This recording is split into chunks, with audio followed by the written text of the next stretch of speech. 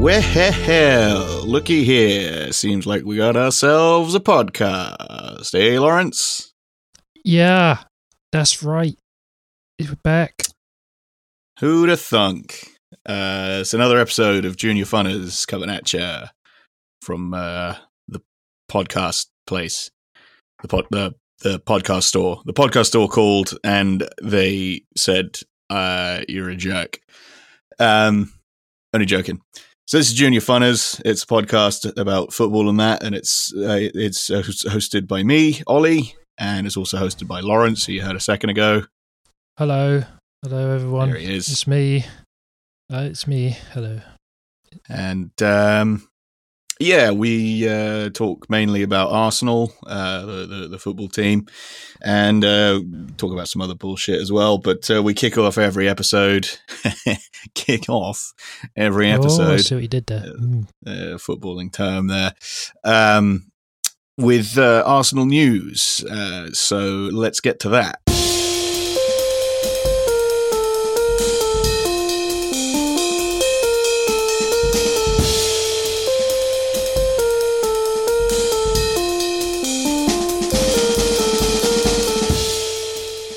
So we are recording a little later in the week than we would do normally. So just for some context, the most recent Arsenal match that's been played was the 1-0 home defeat to Leicester, which we'll talk about in a second. We are about an hour and 20 minutes away from kickoff in the Europa League against Dundalk, the Irish team that we've got to play this evening. Prior to the defeat of us against Leicester, we came back to beat Rapid Vienna, wasn't it? That was last week's Europa League match. So I suppose we should start there because that was the first thing that happened since we last recorded. So came back to win that match 2-1 after going 1-0 down when Bernd Leno, I don't know what he was doing. Just decided he's sort of really kind of leaning into this sweeper keeper thing this season, kind of harkening back to the glory days when like mad German goalkeepers would just come flying out of the box, like way up the pitch, to try and, clear the ball or play a pass. He made just a complete pig's dick of clearing the ball, played it way too short, straight to Rapid Vienna player, put David Luiz under too much pressure, which, I mean, we all know how well he copes with that. And the inevitable happened, and they went 1-0 up. Yeah. So much to talk about this week, not just Rapid Vienna, but any cock up from Leno, and there's always people announcing, see, we shouldn't have got rid of Emi Martinez. You see, he would never have done that. Blah blah blah blah blah. It's interesting because Martinez did like to come running out of his box as well. Like it's not like his thing is that he never did that. So. It's weird to say that it wouldn't happen if he was in goal, because it probably would have happened at some point. Maybe not in that match, but he probably would have like come and just handled the ball accidentally outside of the box, or clattered into someone and got sent off or something. It's just that comes with the territory of being that type of sweeper keeper. If you're going to come running all the way out there, you're taking a risk. Yeah, I think it's part of the problem when. Is it too early to say that we've become predictable? Like everyone knows what we do, and they prepare for that. So it's like, just go press centre back, still make some cock up or the goalkeeper, and just try and nick a goal. A little bit, yeah. I mean, I think also it's just the last couple of games have just been unlucky. Like just.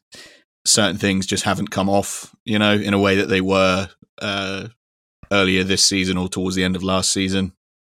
Just little things where, like the balls like hitting the post or getting disallowed and stuff like that, where we've maybe been a bit luckier previously, just not going for us at the moment. But yeah, Arteta made some changes. He brought on Aubameyang and Bellerin, and they proved to be the difference. I think their work on the wings ended up making the difference in getting us back in the game. Aubameyang and David Luiz getting a goal. So that getting the job done. I think he'd rather not have had to use them in a midweek match with the Leicester match coming up that weekend. But if needs must, Leno obviously wasn't done making those sorts of crazy runs, because he did it. Yeah. He did almost the exact same thing later on in that match. Luckily, our defenders were quick enough to avoid crisis. It's like you've been possessed by Almunia. It's like we've gone back to the Almunia days. It was a little bit like that, yeah. Because Almunia famously was a frustrated outfield player, wasn't he? I think he was. Yeah, wasn't he a striker originally, and then he sort of became a goalkeeper? Something like that. But I don't know.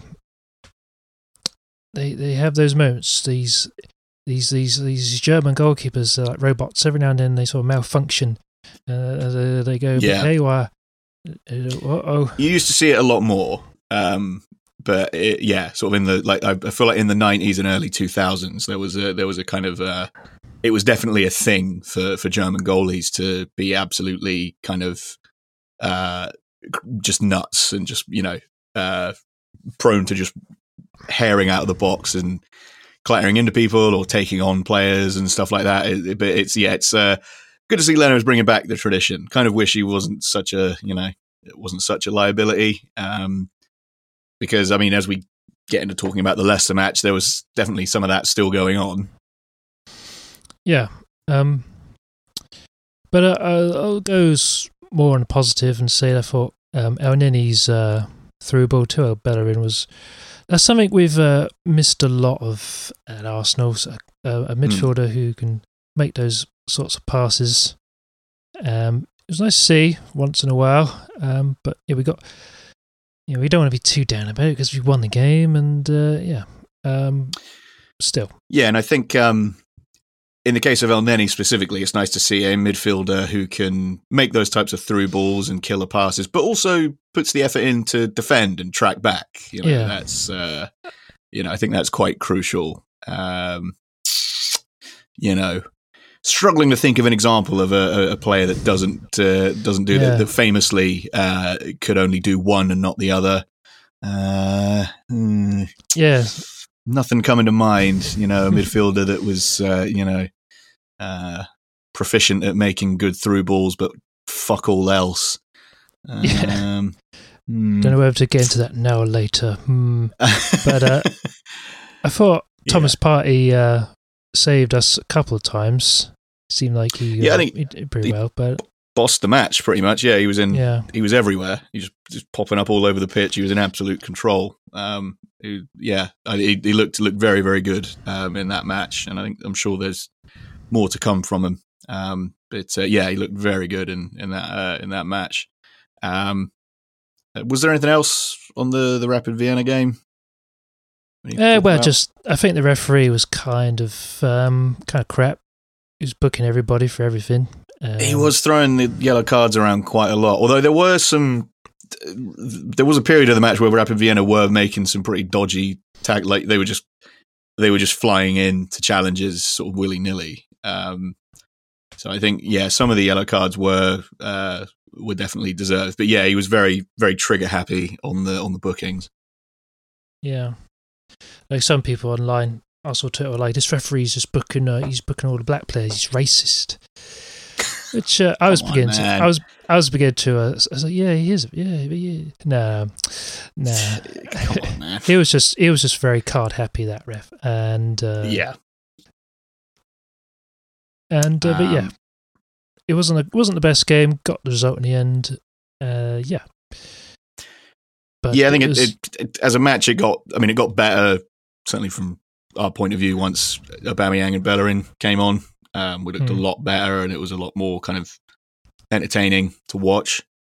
Like I said, I'm sure Arteta's plan A was to not have to use them at all. But, we getting to the point, I think, in the match where there was 20 minutes left and we were 1-0 down. So it's good to have those types of players there to be able to change the game when you need them. So yeah, and then we move on to this Sunday just gone and the Leicester match. It's something like 48 years since Leicester had won away at Arsenal or something. I don't know. Jamie Vardy on the bench. Leicester, gotta say, from what I saw of the highlights, looked pretty crap until he came on. Literally after he came on, I think for the final half hour or so, they looked like a completely different team. They actually looked pretty decent, but before he came on, I mean, they weren't doing anything. They weren't, creating anything. They never looked that threatening.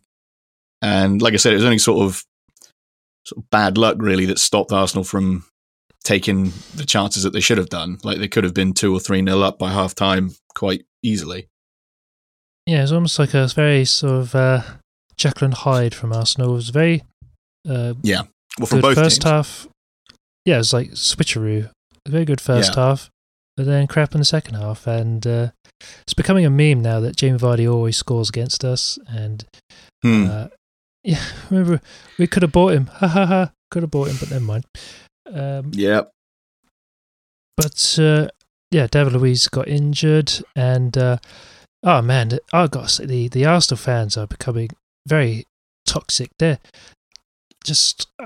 Are there any other Arsenal fans football fans rather, who castigate their players as much as Arsenal fans do?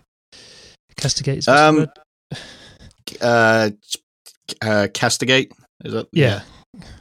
I think all football fans do in some regard.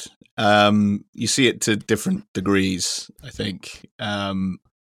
There's some players that can just never do any wrong at all. Yeah. And there's other players that will just get blamed for absolutely everything.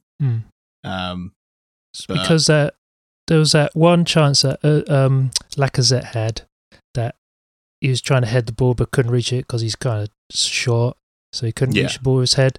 I mean, they just slaughtered him for that. Like everyone's been coming after Lacazette lately, and it's just any fuck up now, and it's just the Ozil fanatics come out, and it's getting obnoxious. The fans are awful right now. They're just pissing me off, and I think this dip in form. There is. I don't want to say a lack of creativity in the side, because there are some very good creative players, especially down the wings. I mean, Tierney and Saka and Bellerin have all looked very, very good and very consistently threatening in the last few games. But there's just a lack. There's a lack of end product. Like I said, for whatever reason, for the strikers, it's just not coming off in the way that it did a couple of months, a month or two ago. Lacazette, scored 3 goals in his first 3 matches, but he hasn't scored for a little while since then. Aubameyang, since he signed the contract and we made such a big deal about getting him to stay at the club, he hasn't been quite as potent in his finishing. But I don't worry about that. I think he'll get back. He'll get back to it soon enough. Eddie Nketiah again. Things not coming off for him in the way that they were, but it's that sort of thing. Kind of it's very damaging for football fans, in terms of their psyche, because they have to start looking around for possible explanations for it, and also they have to. A lot of times, it's it's the thing where you have to have the hottest take. You have to be contrarian to everybody else. You have to be everyone else is wrong. My reason that I've come up with is the only correct reason as to why we're not doing well. So that leads to some really kind of like, true galaxy brain opinions about stuff. And I mean, the one we're seeing most consistently, which we mentioned a little bit earlier, is that Ozil should be playing every minute of every match, basically.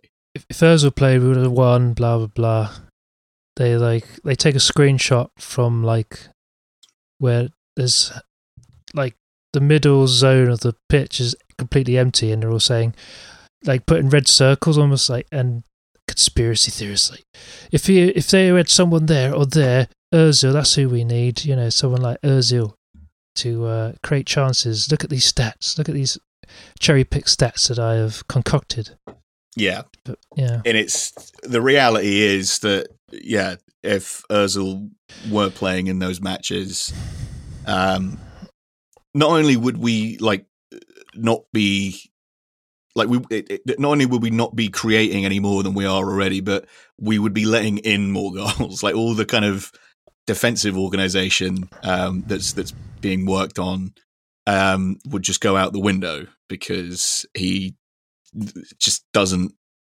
It's just not in his DNA to track back or defend, or just to do the grunt work. It's just not part of his game at all. And in order to be able to play in this current setup, you need to be able to do that. And he's obviously shown that he's not willing to do that, or he's either not willing or he just can't do it. I for one do not think that Ozil would solve. Like I said, not only would he not solve the current problem, he would actually be making things worse. I think it's just, for me, I think it's just like a confidence issue again. Like I've said before, like, it's psychological. There's something about, they just need confidence and a bit of like, I don't know what it is. They just need to stop being like, it's like the England team. Like, they need to stop being so frightened and just like, have some belief. You can do this. You're better than most teams. Come on. It does. Yeah, it does seem like there's maybe contributing to this. Like I said, this sort of just general unluckiness. It does seem like there's maybe a bit of a confidence thing. You see like Saka getting forward and making these great runs or putting great balls in, and then when nothing comes of it, you kind of you see like he looks kind of. It's you can see it's kind of getting to him, like he's bummed out, and it is feel bad for our boy, his little face. It's like we're not, Liverpool and Man City have had 4 or 5 years of building that team. Arteta's had like less than a year. Yeah, and he's got to try and clean up all the mess that Emery had left. And Ozil was talking about like in that bitchy little passive-aggressive post that he did about like faith is loyalty's hard to find in football. It's like Arteta doesn't have it. He's not beholden to you. Like, he's the new manager. He's not. I know you're a teammate, but it's not like he has to have favourites or. I'm not going to drop you, mate. Am I? We're mates. Yeah. It's not. I think. It's like. You're absolutely correct. I mean, he's not beholden to him, and people seem to be very quick to forget that Ozil started all of Arteta's matches up until the lockdown started. He was being played in the team. It's not as though like the second Arteta came in, that was it. Like he didn't come in with an axe to grind against Ozil. Yeah, he gave him, he was giving him chances. He was playing him in more or less every match.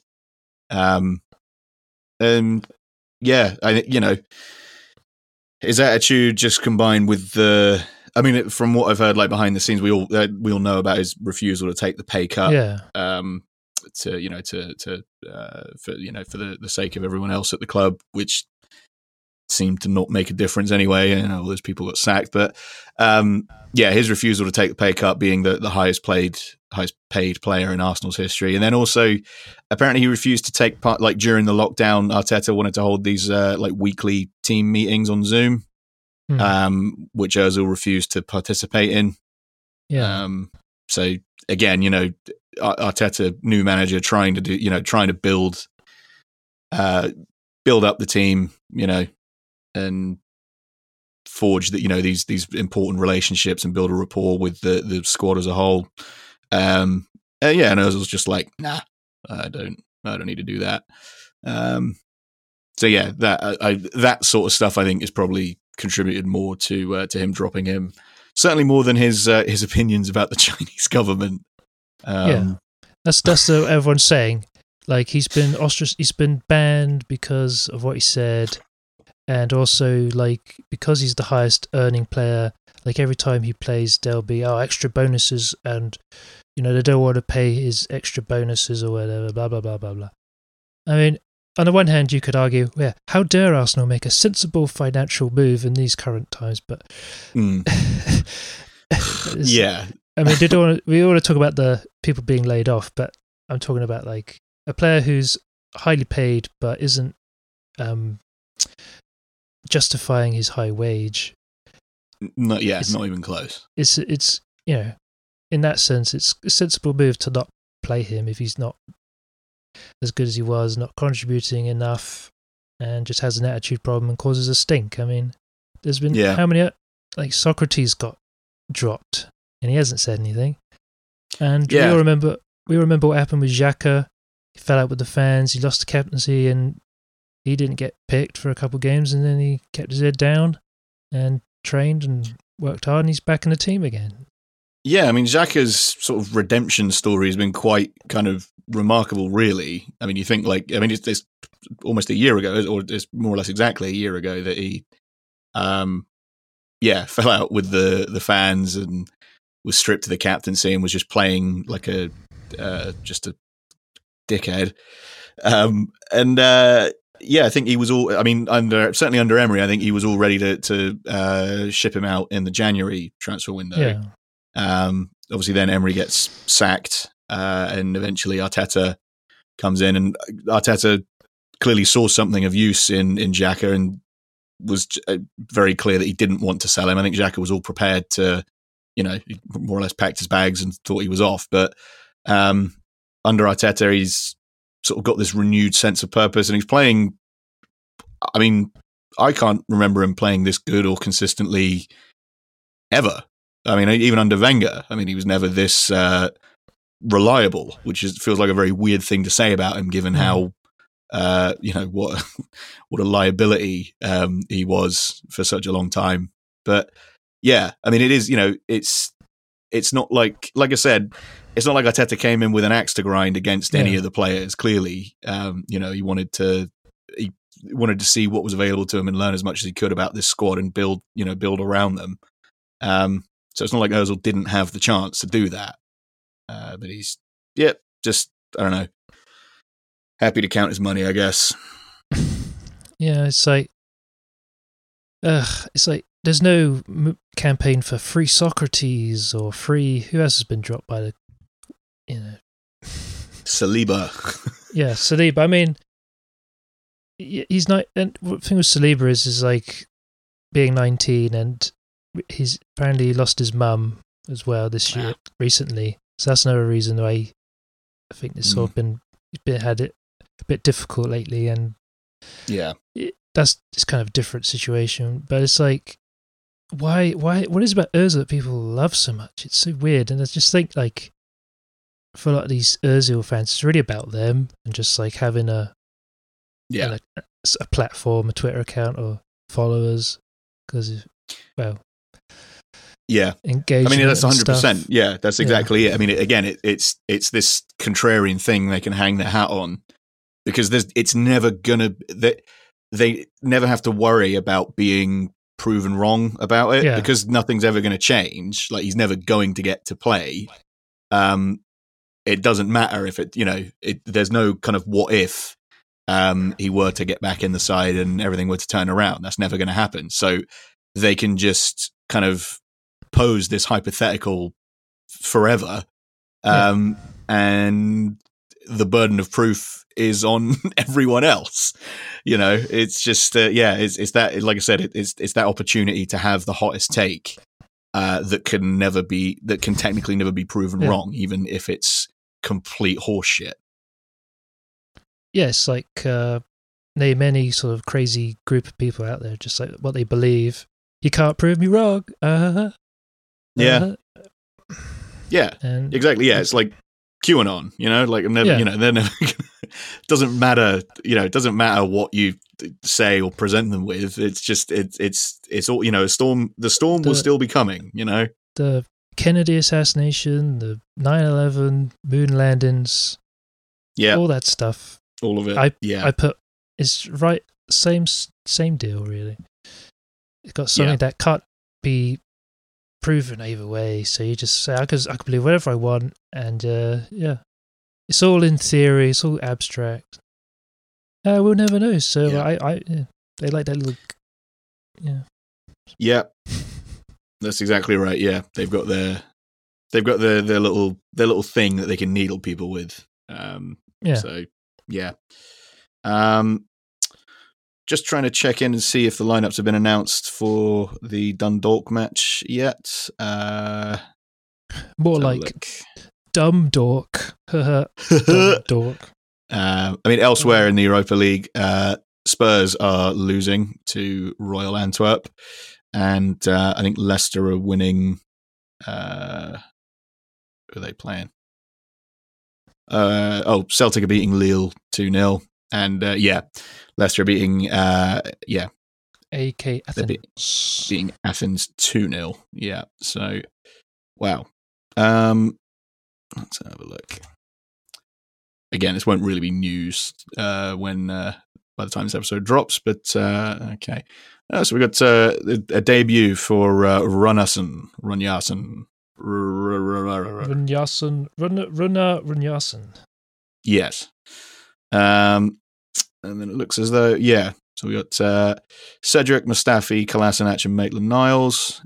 We got Joe Willock, Mohamed El Neni, Xhaka, Reece Nelson, Eddie Nketiah, and Pepe. So, that's more or less 11 changes, I think. Or maybe Xhaka started the Leicester match, but that's big. Big changes from Sunday's match. Very strong looking bench. Again, if things do have to change, if he does have to impact the match. I mean, he's got Aubameyang, Willian, Lacazette, Ceballos, Saka, Gabriel, Tierney, Bellerin on the bench there.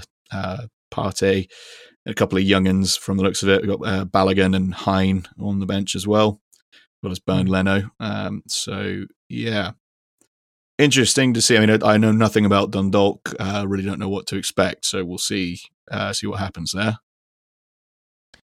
I'm going to check. It's meant to be a comedy podcast. Yes. That's why I came up with Dumb Dork. Dumb Dork. Well, they finished. Was it last season? Was it this season? Whichever. Top of their league. I mean, I think 2019 to this season. Whatever. Shamrock Rovers, Dundalk, Bohemian FC, Dundalk. Anyway, I don't know whether they're any good. I bet they'll turn out to be one of those dark horses of the Europa League, Champions League, whatever. That'd be hilarious. But they'll probably beat us 1-0 Iceland style with like a long throw. Yeah. I was watching who was it?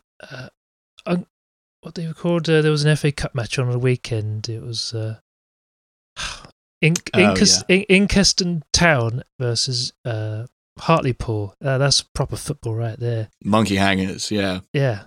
Proper hoof it long, muddy pitch. Yeah. Actually, people in the crowd. That was strange. See people in the crowd. That was weird. And was like 6-0 to Hartlepool, but great game. Great. Both teams going at it, right to the end. Yeah. It's proper football. And that's the what magic I'm of the tonight. FA Cup. Yeah, we love. That's what I'm hoping for tonight. But a bunch of lads just going at it. They'll never get Exactly. Yeah. They may not. Regardless of the result, the real winner is football. The real winner is football. Yeah, tonight.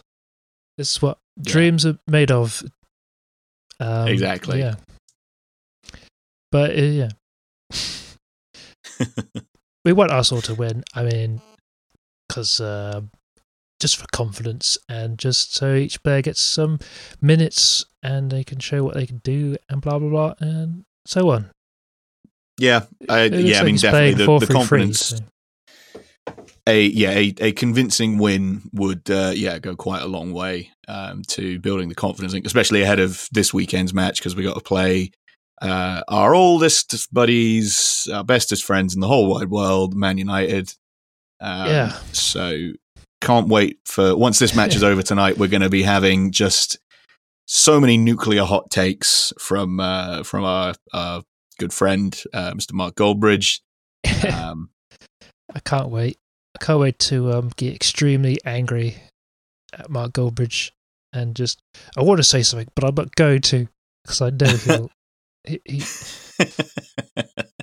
he'll send his shooters after you. He'll send his hordes of followers after me, and I couldn't handle that. And yes, it's going to be this thing because Man United, since they got thrashed 6-1. Beat PSG, and then who did they have to play at the weekend? They drew with Chelsea, didn't they? 0-0. Oh, yeah, it was a 0-0 with Chelsea. I mean, and then beat Leipzig 5-0. So they've been on hot form, sort of. I mean, Ollie does seem to, for some reason, always pull it out in these like the big matches, especially in Europe. So it'd be very interesting to see. It'll either be really boring or it'll be like 5-4 or something.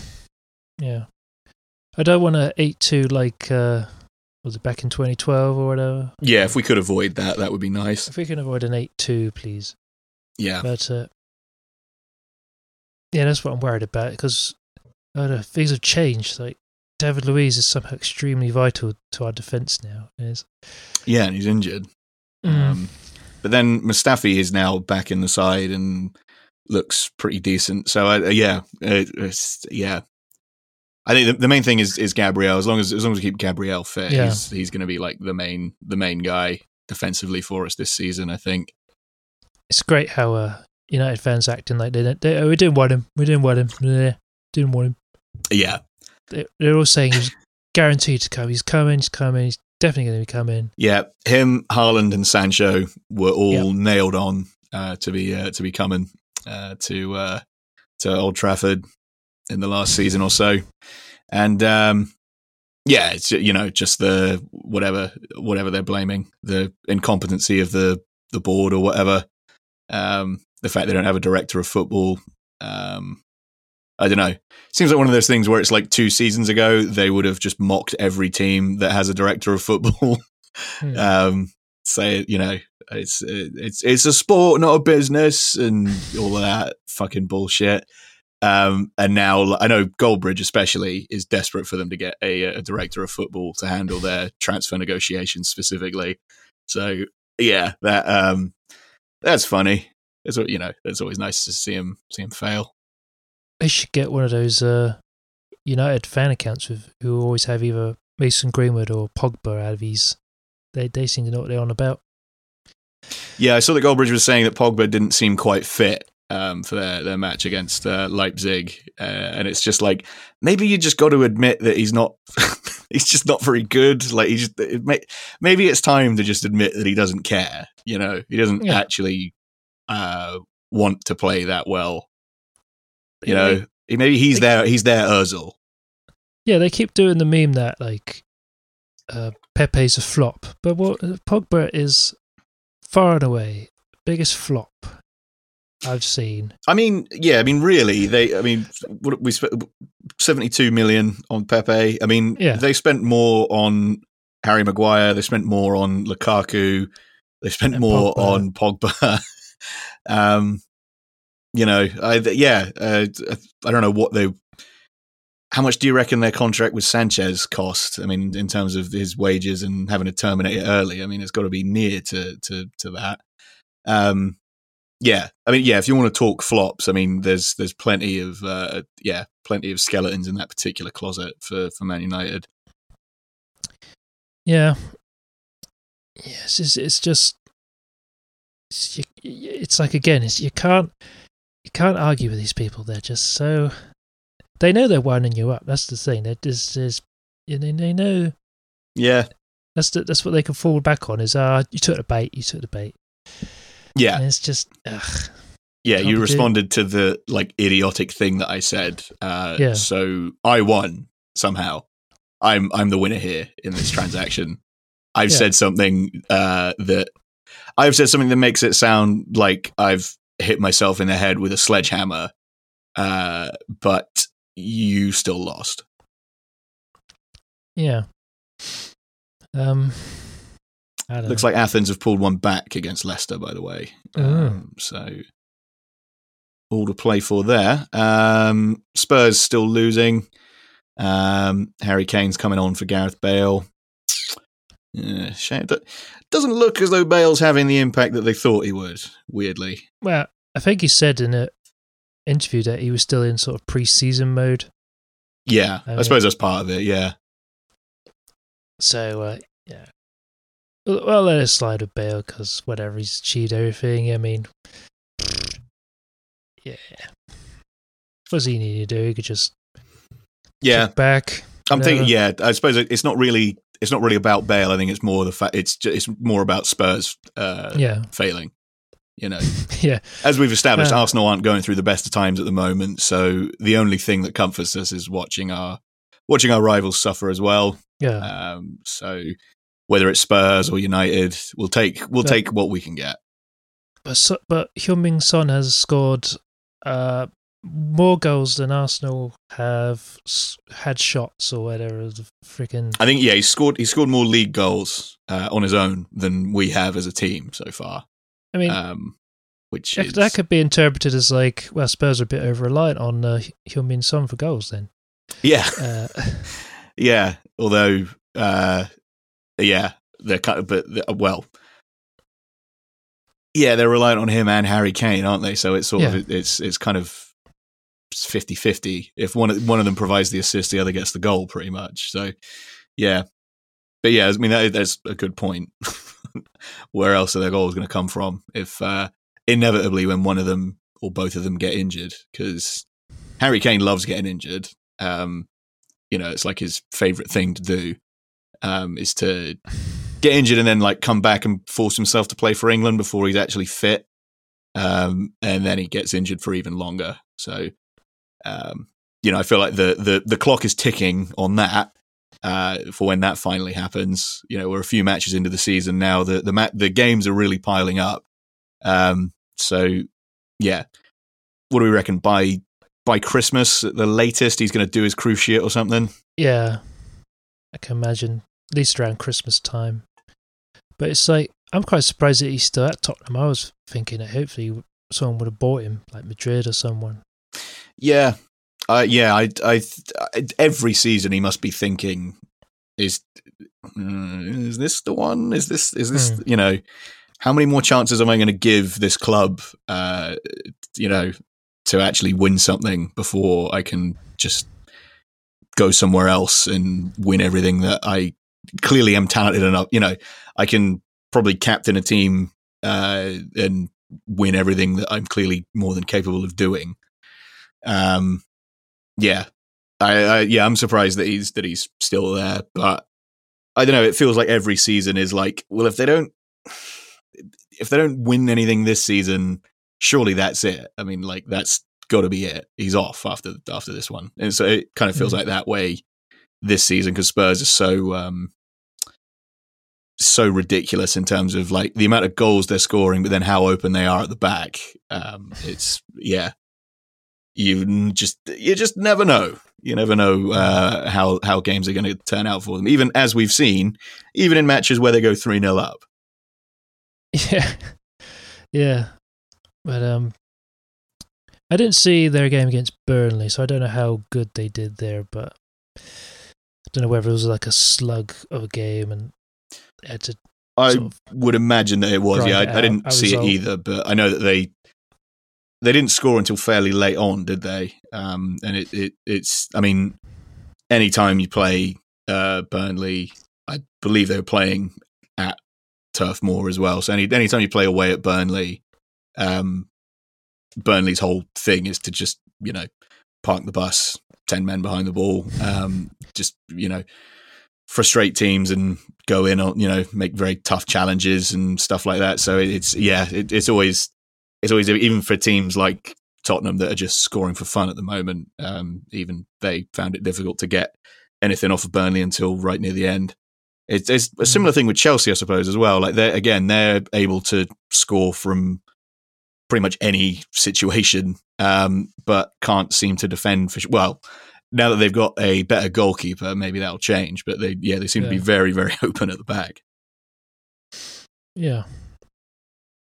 But goddamn.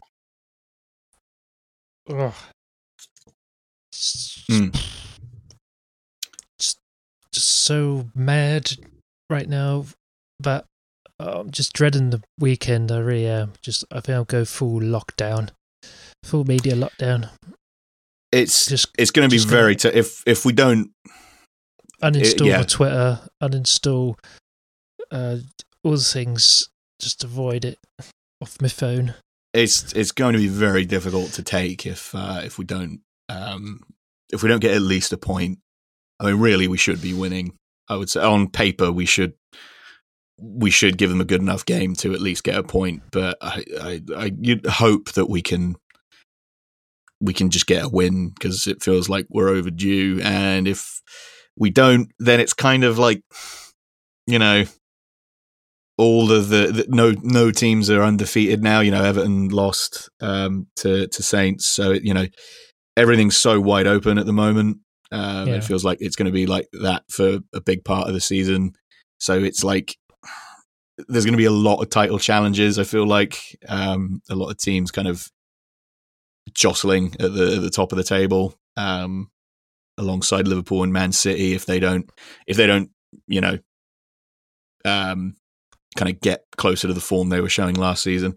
It's sort of all that kind of positive momentum that we entered this season with would pretty much kind of go out the window. I feel like if we lose this one, it'd be a real bummer. Hopefully, like I said, this match tonight we get a decent, convincing win, kind of put us in a good place mentally for this weekend.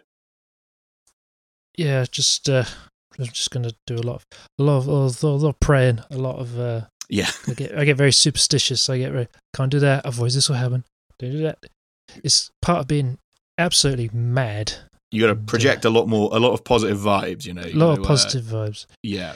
Send a lot of positive vibes out into the universe. You got to manifest stuff by saying it out loud. That whole thing. You got to do that. We got to help the boys any way we can. Astrally project onto the pitch with them. Be the 12th man. Yeah, that was the old tagline for FIFA 2003. I remember. Anyway, I remember things. Yeah. There was the Man United edition was be the 13th man because obviously the 12th man is going to be the ref. Nowadays VAR, so there's 14. Nowadays, if you say you're English, you get arrested and thrown in jail. Yeah. But VAR. I suppose that's going back to the Leicester match. We had that goal disallowed for offside, and it's sort of it's difficult. I don't know if I blame VAR for that necessarily because it's like that stupid interpretation of the law where it's like, what do you quantify interfering with play as, or being in active play as? Because there would be. Yeah. I feel like there'd be some people that would say Xhaka and Aubameyang weren't being active in play when Lacazette has the ball.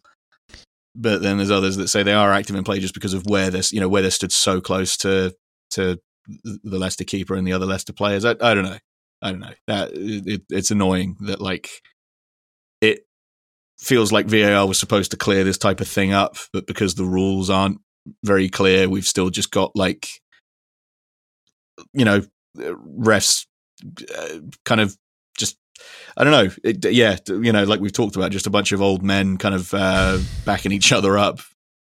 If you play for Man United, and specifically if you're Bruno Fernandes, then you use goal. Not it's like one of those things. Is it Man United? Yes or no? Is it Bruno Fernandes? Yes or no? Yeah, he's yeah. It's the new Fergie time. VAR awarding penalties to Man United. Whether the match is finished or not, could be that the game finished. If the game finished literally 10 minutes ago. They'll be doing half-time. They'll be doing the post-match analysis, and then the referees. We got come back on the pitch, everyone. I've just seen there was a brief brush of the hand on Bruno Fernandes' shirt in the box. Yeah, that's a penalty. Someone caught someone's fingernail touched his arm. So, yeah, that counts as dangerous play. Got to bring it back for a penalty.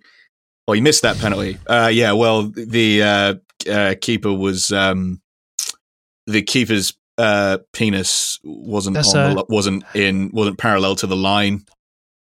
So we got to retake it. The goalkeeper wasn't on the line when it wasn't a penalty, but the goalkeeper just wasn't on the line when the shot was, and then he saved the shot. So we've got to retake that shot again. Yeah. Goalkeeper's got to stand. The goalkeeper hadn't been genetically fused to the line No. at the time that the opposing goal kick was taken, which ended up with the move that led to the penalty being given. So, we got to retake the penalty. So, yeah. And so on in that fashion until Man United win. Basically, that's the. That's what I'm dreading. VAR to blame for the Arsenal, and it'll be all turned around and say, "Oh, look at Arsenal fans making excuses." Yeah, for that week it will be, and then it'll just be, eventually it's going to have happened to every team in the league at some point that a dodgy VAR penalty will be given against them to Man United. So it'll be, all fans except Man United fans that will be saying that. But for the time being, yes, like I said, Arsenal fans will be labelled as bitter and poor losers and whatever. But deluded Arsenal fans. Yes, deluded. Because you're not allowed to say anything positive about your team because that's being deluded. Yeah, it's being biased. Yeah, it's being biased as well. You can't support a football team that's biased. Yeah, I like it when they say that's unbiased. They get it wrong way around. That's unbiased. Yeah, referee's being unbiased there. Or saying bias instead of biased. That's like a good. That's a good dumb guy move. You're being biased against me. You're favoritizing. You're being liberally biased, like the liberal BBC. Blatantly obvious. I love that. Blatantly obvious. Yeah. Right. Okay. Just checking in. Looks as though Spurs are still losing. Leicester is still winning. It's about a quarter of an hour to go in each of those matches. Lille have pulled one back against Celtic as well. So that match is, again, all to play for. A lot of action in the Europa League tonight, folks, which you'll have known about because it would have happened by the time this episode comes out. Was there anything else in terms of Arsenal news that we had to cover? No, that's more or less it, I think. Yeah. It's just being stuck in limbo. We just don't know.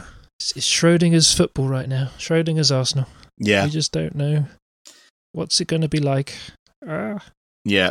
the next chapter of Ozil Gate, no doubt, will be coming out. I mean, yeah. Again, it's as soon as Arsenal get one like convincing win, like one decent performance with a convincing win, nobody will be talking about us.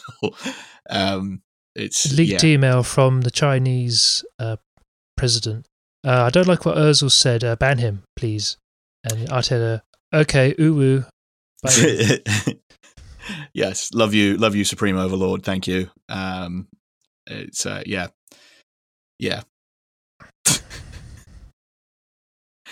Man. So that's all the Arsenal stuff. Was there any other general football stuff to talk about? I mean, Marcus Rashford, showing the government for showing them up as the fucking horrible monsters that they are. That's pretty cool. Yeah, if he gets a goal on the weekend, though, I won't be happy. Yeah. Yeah. I haven't really followed all of that, but yeah, fair play, whatever. I haven't followed everything, but I guess, yeah. Basically, the government don't want poor kids to have free food. If I get the general. If there's not school happening. Interestingly, every other like country in the UK, so like Scotland and Wales and Northern Ireland, all voted in favour of doing that. It's literally just our horrible government that voted against it. We now have the revelation that what's his name? Is it Gary Sambrook eats big dinners? So that's the kind of that's the headline there. That was spray painted outside his house or whatever by someone. And Marcus Rashford again has sort of had to step up and draw people's attention to the fact that the government is literally trying to starve poor people to death. Not just poor people, but little kids. Little kids and babies. They are an inconvenience. Their lives are an inconvenience to this government, and they're just trying to speed the process along in terms of not having to deal with them anymore. So, yeah, fair play to Marcus Rashford. I think Raheem Sterling also talked about he's going to be starting a foundation for kids in similar situations as well. So, again, another beloved figure in the media. In Britain, Raheem Sterling. It's basically, I mean, it's becoming a pretty good barometer as to whether morally whether you should be getting behind something or not. Is like, are people slagging off Raheem Sterling for doing it? Okay, it's probably a good idea then. So yeah, yeah, yeah.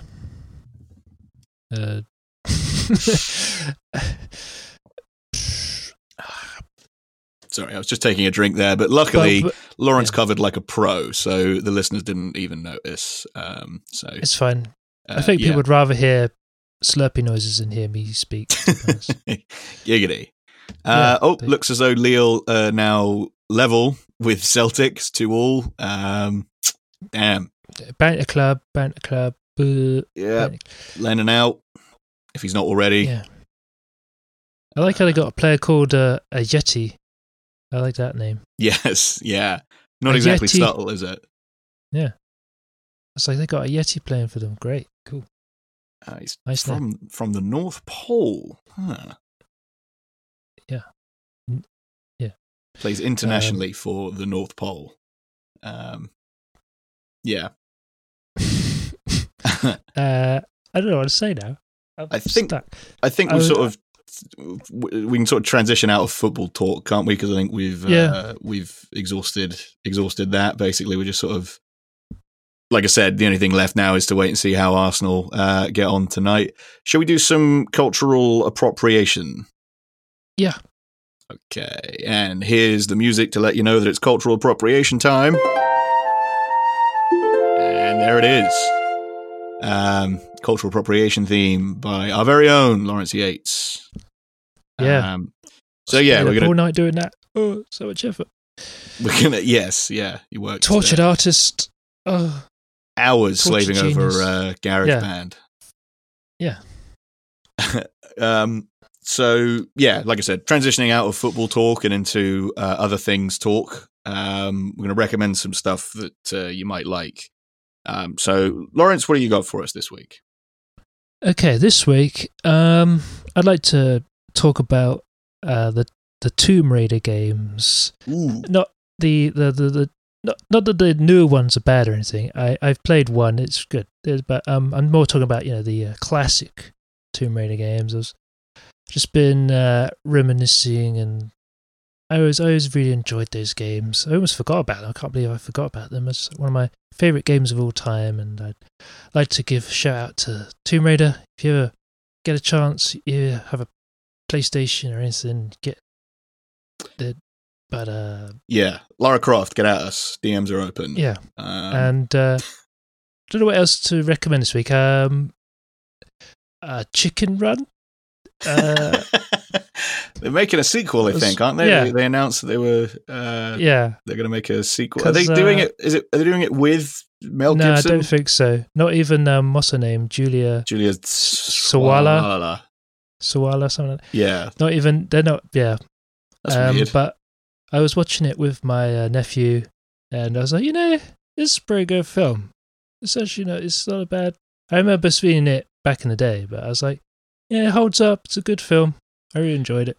I honestly, I don't think I've seen it all the way through, start to finish, since I saw it in the cinema when it came out, when I was about 9 or 10.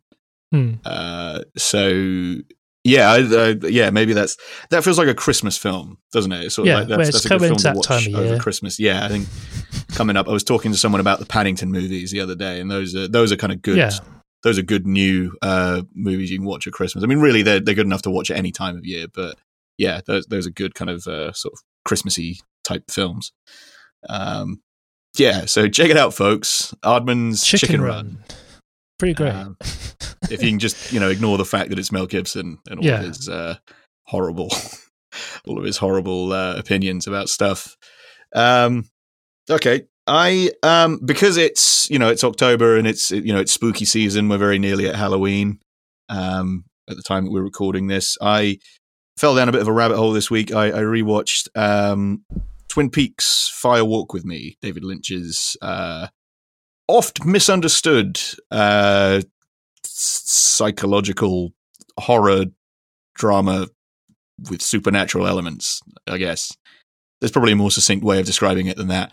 But yeah, based on the TV show Twin Peaks, it serves as a prequel and sequel. What I ended up doing was watching the film, and then a few years ago, I think I want to say 2014, 2015, around the time I think they sort of started production on the third season of Twin Peaks that came out 25 years after the original one. They released the missing pieces, it's known as, because there was something like 5 hours worth of footage shot for the movie. There's a lot of kind of storylines and scenes with characters that just never made the final cut of the film. So there's I watched the original theatrical release of the movie, and then there's this sort of the missing pieces, which is about 90 minutes long. It's all sort of edited together by David Lynch, so it's Lynch approved.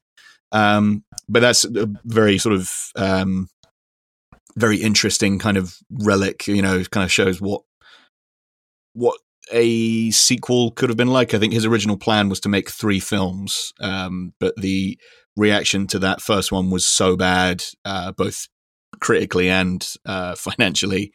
It was a box office bomb, that he never got the chance. But then I think a lot of the kind of story ideas and stuff he then got to kind of explore when he made the Twin Peaks: The Return, the third series that came out in 2017, which I've now started rewatching again because I haven't rewatched it since it came out a few years ago. So I've kind of fallen down a big old Twin Peaks rabbit hole. But that's a good kind of that's a good spooky thing to watch around this time of year. So check out Fire Walk with Me, the Twin Peaks movie, and check out the missing pieces if you've seen the Twin Peaks, the TV show. I mean, you can't, even though it's technically a prequel, it will be just completely impenetrable if you try and watch it without any of the context of the TV show. So do make sure you've seen the first 2 seasons of Twin Peaks, and then yeah, watch Fire Walk with Me. Some real creepy, disturbing shit in that movie. Very good for this time of year. Brilliant soundtrack as well. So yeah, check that out. Twin Peaks, Fire Walk with Me, and Missing Pieces. Anything else? We need to do some impressions. People seem to like those. But you can't force it. I mean, it's yeah, it needs to be natural. Yeah, and also, we got to keep people listening. If we just start doing it every episode, then they'll get bored of it. But well, this is the last episode before the US election. Where do we think it's going to go? Which way? It's difficult to tell. I mean, it's. I mean, yeah, the polls and everything have Joe Biden winning by a landslide, but then the polls also had Hillary Rodham Clinton winning by a landslide, 4 years ago. So who fucking knows? Either way, we will still do the show because it's got nothing to do with us. Because yep. That's our promise to you. Unlike every other celebrity, all the other celebs, we're not going to tell you to vote because that's what they're all doing at the moment. So yeah, and I think we're going to go on record as saying that we're not voting. We're not voting in this election. So take that. That might get us a little bit of notoriety. That might. We're on the edge. Yeah. Oh. There's who was it on? I think it was Stefan Heck did that on Twitter because he's Canadian, but he's got quite a big following on Twitter. I think he's verified as well, but he's got quite a big following. So he was a few months ago. He was just tweeting, "I won't." After Joe Biden got the nomination for the Democrats, he was like, "I won't be voting for Joe Biden." And then there's just all these American liberal accounts that are just getting mad at him for being a Bernie bro or whatever, and he's just like, I actually won't be voting for anybody. I'm Canadian. I live in Vancouver. And they're just like, oh, okay. Complete, the wind taken absolutely out of their sails.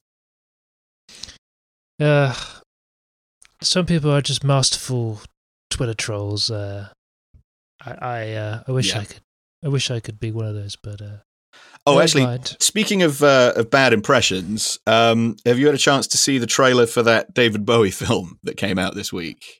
I have not. God almighty. It's such a weird thing because they couldn't get, and it's very obvious. It becomes obvious very quickly in the trailer. They could not get the rights to any of his music.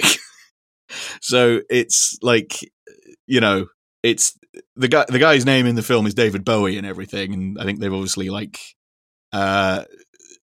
legally they've done enough to be able to use his likeness, I guess. But yeah, there's just none of his music, and it's all about it's called Stardust. It's about him creating the character of Ziggy Stardust. And the trailer starts with him arriving at US Customs. Because I think it's all about him going on tour in America, and discovering something about himself, and then at the end of it, he's Ziggy Stardust. But this is back in the late 60s, early 70s when he was just a failing singer-songwriter. They send him out on tour to the States. And I think literally the first scene in the trailer is him walking up to US Customs, and the customs guy is name, and he's like, I'm David Bowie. It's just I'm David Bowie. Oh my God. I play guitar. And it's I've seen on IGN it's got 1.9 dislikes to 1.8 likes. So 50-50 on that one. Man. And it's tough. I mean, Mark Maron is in it, and I like McMaron, but man, oh man, does this thing look like an absolute stink fest? It's like I said,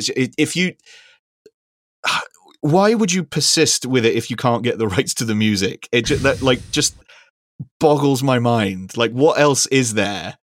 I know that he was an interesting guy and he was a weirdo and whatever, but if you're telling the story specifically of how he came up with the character that his breakthrough album is named after, what? Why bother? Why drag that out for 90 minutes, 2 hours? That's insane to me.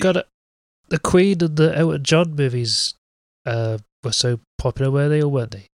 So we got whatever 70s icon do we have? I mean, that literally feels like what they've. Yeah, I mean that's pretty much it. That is exactly why. I mean, the Queen movie. I mean, as bad as that looked, it did make a lot of money, and it won a bunch. It won a bunch of Oscars, and I think so. Rocket Man was a big old hit and got nominated for a bunch of awards as well. So yeah, I mean, I suppose the difference is that Rocket Man was good, and the Queen one had Queen in it. The Queen one had the music of Queen in it. This is a David Bowie-less David Bowie movie, which, like I said, the guy playing Bowie doesn't sound or look like he for some reason he's wearing like this big fake nose. It's like Bowie had quite an easily identifiable nose. But this looks more like, I don't know. Yeah, this looks like one of the fake noses that Borat wears in the new Borat movie. Just it looks completely fake. Shall I be the ultimate contrarian and just say, like, I don't really care about Borat. I'm kind of over all that. Like Sacha Baron Cohen's comedy. Like, I kind of lump it in with like people who really like Family Guy and stuff. And I think the problem is, I think, because it became so popular, like those sorts of people just latched onto the catchphrases and didn't really get any of that was the saying. They didn't really get any of the point of any of it.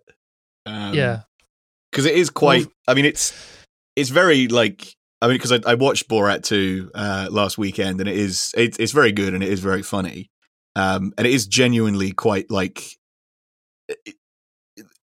He's coming face to face with people that are like, you can see the wheels turning in their heads, that they're like, how can I kill this guy? Like that, like it's people that like literally are like that want to murder him.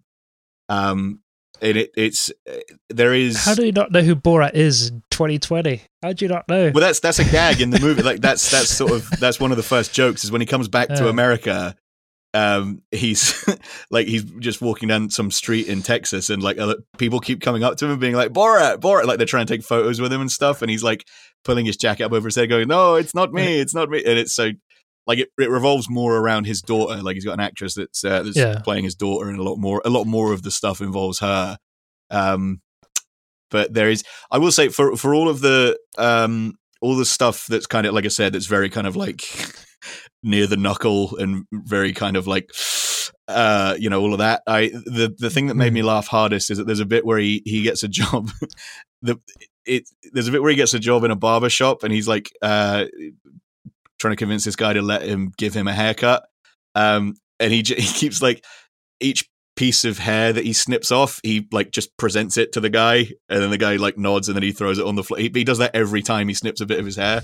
It's just I was like, that's such a genius bit, just, like to just the whole is that Rudy Giuliani saying, I was tucking my shirt in. It's like, it looks extremely dodgy. There's no way. There is absolutely you can see in his face. We all lie down to tuck our shirts in. Yeah, I mean, it's like down. Even if that's true, I mean, because he is like, his whole thing is that he's a fucking weird old man. He's just like, he's an absolute freak. He literally married his cousin. I mean, like that, he's a fucking weirdo. But you can see in his face, he is like, he's like really believes that he's vibing with this teen girl. Like he's like, he's like, yeah. You can see in his eyes that he like. Yeah, he's being super handsy. I saw that clip. Yeah, it's like, it's gross. And people saying like, he's clearly tucking his shirt. He's like, no, he's not. Yeah, no, he's absolutely touching his weird. His rotten. That's where it's cock. Good for me. That's where it's good, where you show these people doing things. That's good. Yeah, but generally, it's like I just don't like all the catchphrases, and everyone kept saying it at school, and it just annoyed me after a while. But it's like, I think there's, like I said, there's less of that because the Borat character is sort of not the main focus of it. he has to kind of disguise himself as other characters. Like there's this bit where he goes to like a rally as Country Steve. He does a song as Country Steve. There's I think actually this week, like Sacha Baron Cohen tweeted a behind the scenes clip or like a deleted scene where again he pisses off a bunch of these everyone at this rally basically is carrying an AK-47. But he pisses them off, and they're like trying to break into his bus. Like he has to like literally run off the stage because they've started vaulting the barrier and climbing onto the stage because he's pissed them off that much. And then he has to like run into his bus and just close the door. And they're like banging on the bus, trying to open the door to get in. And it's just like, holy shit. Like he genuinely could have got murdered making this film, which is incredible. I mean, his dedication to the bit is, I mean, in the first film, there's just like a bit where like him and a big fat guy, like 69, or like, a big fat guy just like fully sits on his face, and it's like, it's for real. You can see that it's for real. There's nothing separating his face from this fat man's like asshole and balls. They are fully on his face. That's where I like, because I like performance art. That's where I do respect what he does, but it's just like, I'm kind of like, it's just everyone else is ruining it. It's the fans. That's what, it's not him, it's the fans. Okay, that's exactly one of the reasons why I never got into Ali G. Like I never found that character funny, because by the time I actually like saw any Ali G stuff, it had been ruined by, like you said, like kids at school that didn't get the joke, like that didn't get that the Ali G character is like literally making fun of them. You know what I mean? It's like, this is like, I don't know. Do you think that he's genuinely cool? Like, do you think this guy is like? It's like Al Murray, the pub landlord. Like people didn't realize he's taking a mick out. He's taking a mick out of you. I literally, like, my jaw dropped the first time I found out that people thought that was real. That the people thought that Al Murray's pub landlord character wasn't a character, or that it wasn't ironic, because it was just so, even as like a teenager, it was like when he kind of first became really popular in like whatever it was, like 2004, 2005.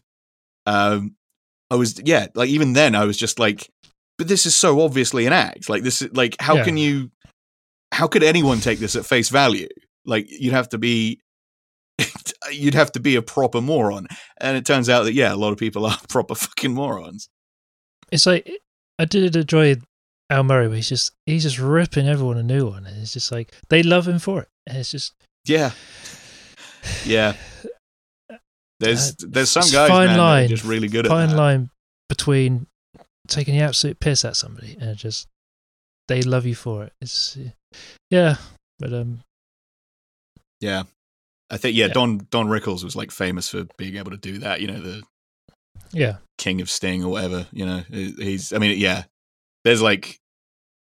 so many like clips of him just like making fun of like Ronald Reagan and stuff to his face. It's brilliant. But any Bigfoot news? Well, I haven't looked, so it probably isn't. Nah, he's probably laying low till after the election. I would have thought. I'll have to read up and see, but I doubt it. Oh, I suppose that's the other big sort of science news, isn't it? The moon has water on it. Oh, yeah. Yeah, NASA teased they had some big announcement regarding the moon this week, and they confirmed that, the moon's like covered in puddles or whatever. They found cum on the moon. Yeah. They found nut all over the moon. Oh man, someone nutted on the moon. God dang. Yeah. But that'll just about do it for this week, I think. So if you like this, subscribe and you'll get more. Check us out on all the usual social media stuff. Send us an email if you've got any questions or comments. We're at juniorfunners@gmail.com. That's our email address. If you've got any like good voucher codes or anything, send us those. Those are appreciated. And And yeah, we're on Twitter at Junior Funners. We're also on Facebook. Or if you want to follow me and Lawrence individually on Twitter, I'm at Ollie Munster. Lawrence, your what's your at now? IB Online. IB Although, Online. Ironically, I haven't been online for a while. IB Online. I had a busy day, and so I don't know what's been happening. Actually, we've been talking about impressions. I did an impression on Twitter today, so there may not be any impressions in this week's podcast. But if you follow us on Twitter, or you follow me on Twitter specifically, you'll see a very accurate Vincent D'Onofrio impression, and I think you'll agree it's very timely. It's to do with his character in the 2015 Netflix series Daredevil. That about does it. Yeah, bye.